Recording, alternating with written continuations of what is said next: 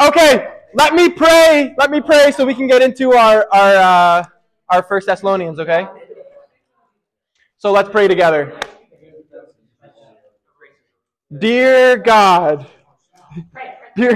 thank you for this time together. Thank you that we have this space where we get to hang out and talk and be competitive, but also hopefully learn to love one another and learn about your love for us more and more as we just spend time together.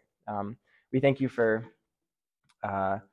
just this time where we get to learn and listen and be still. And we ask that you would speak to us and speak to us what we need to hear.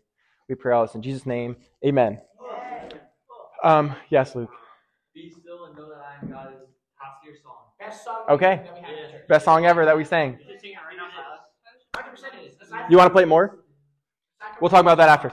Okay, this week is our last week in 1 Thessalonians. Okay, not next week, but probably the week after, we're going to start 2 Thessalonians. Okay, we are in 1 Thessalonians chapter 5, verses 1 through 11. But I need to catch you up. Who remembers the three themes in 1 Thessalonians? Faith, love, yes? and hope. Faith, love, and hope. There we go. Luke, good try. So right before chapter 5, there's 5 chapters in 1 Thessalonians. Right before chapter 5, Paul is writing to the Thessalonians, and he's telling these people, and he's like, don't worry, okay? There's people who have fallen asleep, but he's not talking about real sleep, okay? He's not talking about real sleep. Paul's like, there's people who have fallen asleep, but really people who have died. He's talking about people who have died. And the Thessalonians are kind of discouraged because they're like, I don't know if I'm ever going to see these people again. I don't know. Like, what does the future hold for us? So Paul's like, don't be discouraged because everyone who is alive and everyone who has died, you are going to see again when Jesus returns because he's going to bring the dead back to life and then he's going to bring us to live with him forever. Okay, so Paul just says that to the Thessalonians and then he's going to go on and he's going to talk about the day of the Lord or the time that Jesus comes back. Okay, so this is kind of the theme of hope. Paul is kind of ending on the theme of hope, but we're also going to see a little bit of faith and love in here too. Okay? So this is what it says. 1 Thessalonians 5, verses 1 through 11. Okay, just try to listen, hold on to some words or some sentences in here that maybe stick out to you. Now concerning the times and the seasons, brothers. So he's talking about now, he's saying, now the times and the seasons he's talking about is the time that Jesus returns. He says, you have no need to have anything written to you. For you yourselves are fully aware that the day of the Lord will come like a thief in the night. While people are saying there is peace and security, then sudden destruction will come upon them, as labor pains come upon a pregnant woman, and they will not escape. But you are not in darkness, brothers, for that day to surprise you like a thief. For you are all children of light, children of the day. We are not of the night or of the darkness. So then let us not sleep as others do, but let us keep awake and be sober. For those who sleep, sleep at night, and those who get drunk are drunk at night. But since we belong to the day, let us be sober, having put on the breastplate of faith and love, and for a helmet, the hope of salvation. For God has not destined us for wrath, but to obtain salvation through our Lord Jesus Christ, who died for us so that whether we are awake or asleep, we might live with him. Therefore, encourage one another and build one another up, just as you are doing. All right. First, question for you guys. What does it mean? Raise your hand so we don't all speak over each other. What does it mean to have hope? Raise your hand. Good. Yes, Danny? Say it. What? To have faith? To have faith? Yeah, well, he raised his hand. All right. Can you expand on that a little bit? What does that mean? Yeah, what does it mean to have faith then? Hope, yeah. Okay, without using the word hope, faith, or love, what does it mean to have hope? Yes? Trust? Okay, trusting.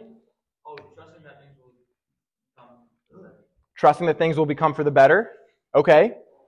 Maybe risking things when you think that they will be. Okay, so Logan, Zaire. Yep. Focus a little bit. All right, we're doing good. Wait, Logan, can you say that again? Logan, everyone listen to Logan. Risking things because you think that they will get better? Okay. Any more thoughts? What does it mean to have hope? Yes? To have faith. I agree with that. Okay. Cameron? To have hope. Okay. I think Logan kind of, I think we're all kind of hitting on themes of hope, okay? But I think Logan is kind of hitting on something that Paul's talking about today, okay? Logan said risking things right now because we believe that things will be better.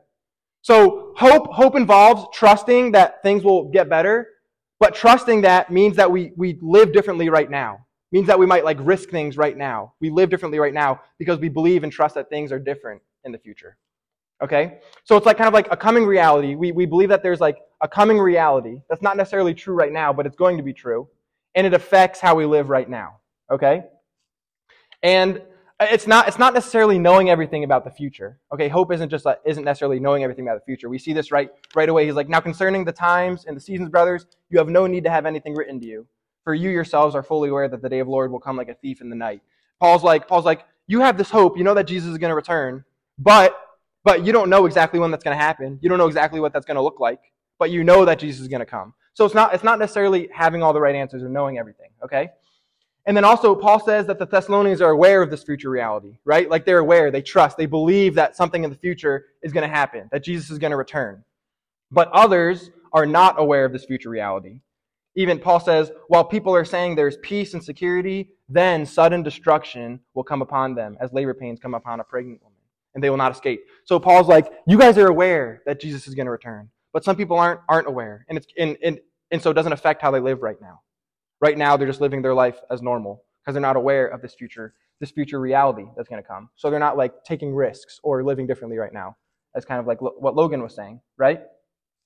But even, so for those people, it might be like kind of scary or surprising or even like frightening, right? Because he even says it's going to come upon them like sudden destruction, but then it compares it to a pregnant woman, like to labor in a pregnant woman. So like there's this kind of, it might be scary and frightening, but also it's going to be like labor. There's going to be new life out of it. Jesus' return, there's going to be new life. Even it seems like for the people who aren't necessarily aware of what's going on. Okay, and then in verse 4 and 5, the Thessalonians are living in the light. Okay, Paul says this, but you are not in darkness. He says, you're not in darkness. Brothers, for that day to surprise you like a thief, for you are all children of light. You are all children of light, children of the day. We are not of the night or of darkness. Paul says that you are in light, right? When you're in light, you can like see things, right? You can be like more aware of things. I don't really like driving at nighttime. Maybe I feel like that's like kind of like a grandma or grandpa thing to say, kind of. But it's just kind of like more, it's not as cool driving at nighttime because you can't see as much all the time. You got to be more careful. Yep. Maybe I am old. Maybe that's it. But in the daytime, you can like see more stuff, right? Like you can see other people, you can see things coming at you, you're aware. And Paul says that you are children of the light. He's saying the Thessalonians are aware. They can see. They know of the future that's coming. They know that Jesus will return. And then Paul encourages them, just like kind of what Logan was saying in verses 6 through 8. He says, you're aware of this future. But then in verse 6, he says, because you are aware of this future, let us not sleep as others do, but let us keep awake and be sober. For those who sleep, sleep at night, and those who get drunk are drunk at night. But since we belong to the day, let us be sober, having put on the breastplate of faith and love, and for helmet, the hope of salvation. Paul is like, you have this hope, you know what this future is going to look like, and so hope starts now. Paul says that hope starts right now. It actually affects the way we live. He doesn't just say, you're aware of this future, and then drop it there. He says, you're aware that Jesus is going to return, so let's do these things. Let's do these things. Okay? He encourages them to let this future reality, Jesus returning, to affect how they live right now. All right? So, I was dating Cass at one point, right? Like we're boyfriend and girlfriend. I guess even before that we weren't, and then we went on some dates, and yeah, that's how it works usually. But there was one point where like I'm dating Cass, and I'm like, oh, I could see myself like marrying this girl. Like I want to be this girl's husband. I want her to be my wife. Thank you. Well, fast forward, we're married. What'd you say? What'd you say? What? No, I didn't do anything. Well, I probably did a lot of things wrong, but yes. W-Riz, right. So I had this, because I was dating Cass and I had this hope of marrying her, I wasn't just going to keep living how I lived, right? Like I wasn't just going to keep spending on money on everything I want to spend money on. I wasn't just going to start spending my time everywhere I want to spend my time, but I was actually going to invest my time in Cass. But listen. Sometimes. No, well, that's true. That's a trap, and also that's okay. Also, I think Jewel said that's a trap, right? Credit to Jewel. Thank you, Jewel. Jewel, I feel like you defended me for the first time ever, and I'm really grateful for that. Thank you. Oh, really? For me, it felt like you were with me. Okay, there's one thing I used to do. I think I've talked about this. I used to act like a kitty cat, like in public sometimes. You've never heard this. But the more serious I got about marrying Cass, the more serious I got about this hope, this future hope, this future reality, the less I still acted like a kitty cat, but the less I acted like a kitty cat. Because I knew Cass did not like it. Okay? I can. So some people did. So because I had this hope, because I had this future reality of being husband and wife with Cass, I spent more time. I tried to get to know her more. I allowed her into my life more. I was more vulnerable with her. I bought her more gifts and more flowers, and I invited her into my life. I gave her more time, right? I gave her more time, trap. But I started to spend my time in places that Cass loved to spend her time, okay? And just instead of just places I love to spend my time, okay? Because I had this future reality, okay? Because I had this hope of marrying Cass, of being together with her, it changed how I lived in the present. What'd you say? A simp? Yeah. It's good to be a simp, though. Yeah, it is. Yeah, it is. Yeah, good to be a simp. Okay. But because I had this hope of marrying Cass, it changed how I lived in the present, okay? So listen to this. Bring it in for 3-4 more minutes, okay? If you believe, or if you are sure that Jesus will return, okay, if you are so sure that he is going to return and make all things new and bring new life, and he's going to be with us forever, or even if you see that as a possibility, okay? Maybe you're not sure about that, but maybe even if you just see that as a possibility, I think it changes how you live today, right now. I think it really does, and that's kind of what Paul's saying. Actually, you can start knowing him today. You don't have to wait for eternity to know him. But if you believe that you will be with Jesus forever, you can start knowing him today. You can spend time, and you can spend time in silence just listening and looking around at all the things he's created. You can spend time with other people, and it changes how you spend time with other people, because when you realize that Jesus is going to come back and make all things new, it actually changes how you interact with people, because you start to participate in making these things new with Jesus. You can listen to how Jesus is speaking to you, and he's asking him to be with you. You can lean into how Jesus wants to shape you and grow you and heal you, and also how he wants to shape and heal others. And you can speak into their lives and be a friend and a loving presence for them and a healing presence for them. Having faith and trusting him and who he is so much that you actually begin to move in love towards others. When you actually believe that Jesus is going to return and move in love towards us in the future, then actually I feel like that impacts us now, because then we start moving in love towards other people. In the end here, okay, in verses 6-8, he says you can put on the breastplate of faith and love, and for a helmet, the hope of salvation. Faith, love, and hope. Paul's like this. He's like, if you believe that Jesus is going to return, or even if you see that as a possibility, okay, that changes how you live now, because it makes you start to live in faith, in love, and hope. These three themes, right, that he began with. The first week we talked about faith, love, and hope, and we're kind of ending there too. Okay?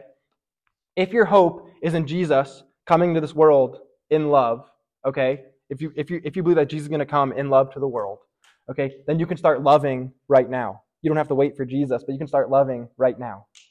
What would it look like if you went to school tomorrow, okay, and you went with love? What if you didn't just wait for Jesus whenever he is going to return? But what if you went to school tomorrow and you went with love? What would that look like? Yeah. I don't think it's possible for me to go to school. Maybe anywhere else. Well, that's a big challenge for you then. Okay, that's a big challenge. What would it look like for you while you're at school, while you're sitting at your lunch table, as you're looking around at those people around you? Okay? And what would it look like if you were actually to love them instead of just be there with them as a presence or just goof around with them? What would it actually look like to be a loving presence there at your lunch table? Or what would it even look like to go home tonight and love your family instead of just doing what you normally do or going to your room? What would it actually look like to love and serve your family? What would that look like? Yes. Okay, good. Okay, How about this? How about this? How about this? What would it look like? Because those are still in the future, right? What would it look like if in 2 minutes or 3 minutes when we go into small groups? What would it look like to go to work? Ian, what would it look like to go to work? Okay, and look around and actually go with love. Well, you video people? Do you video people? Video call people? All right. What would it look like to video call people and video call them with love? We're really making. We're just gonna share chocolate through the screen. Well, leaning into our hope means that allowing Jesus to change us right now. Okay, last one. What would it look like as we go into small groups in a minute? What would that look like if you actually went to small group and you didn't just sit there by yourself, you didn't just sit there on your phone, you didn't just try to answer the questions, but what would it look like if you actually went there and you looked around at the people, you looked around at the other students, you looked at Matthew or Adrian, Zaire, Tyler, everyone, Cam, right? You looked at them and you actually say, what does it look like for me to love this person right here, right now? What does it look like for me to listen to them? To be a presence that's healing and making them whole. Okay? Last week, coming back to last week, right? We talked about Jesus desires for our lives to be whole, right? He desires for our lives to be whole, to be put together, to obtain salvation through Jesus. That's what it says right here. For God has not destined you for wrath, okay? But He has destined you to obtain salvation through our Lord Jesus Christ. God's desire is not for you to have a life that is full of wrath and destroyed, but His desire is for you to have a life that is whole and put together, okay? Through Jesus. Through Jesus. Death, and the amazing thing is that death, just as Paul was saying before this, when Jesus returns, Jesus is even going to beat death. Death can't even stop the life that Jesus offers. Death can't stop the life that Jesus offers. And that's crazy. Because no one in this world has figured out how to defeat death. Right? So that is the powerful love in life that Jesus offers you. One that can't be shaken by anything. That is the hope we have in the future. And that is actually the hope that we can have now. So let's start living like that's true. Okay? If your hope is in Jesus, and if your hope is in this powerful and loving new life that Jesus offers, then I want to encourage you to live as though that's actually true. Even tonight as we go to small groups. Okay, let's pray. Jesus, thank you for this time together. We thank you for this life that you offer us, for this new life that you offer us even now. Jesus, we thank you for the hope where you will make all things new, where you will make all things right, where you will make all things whole.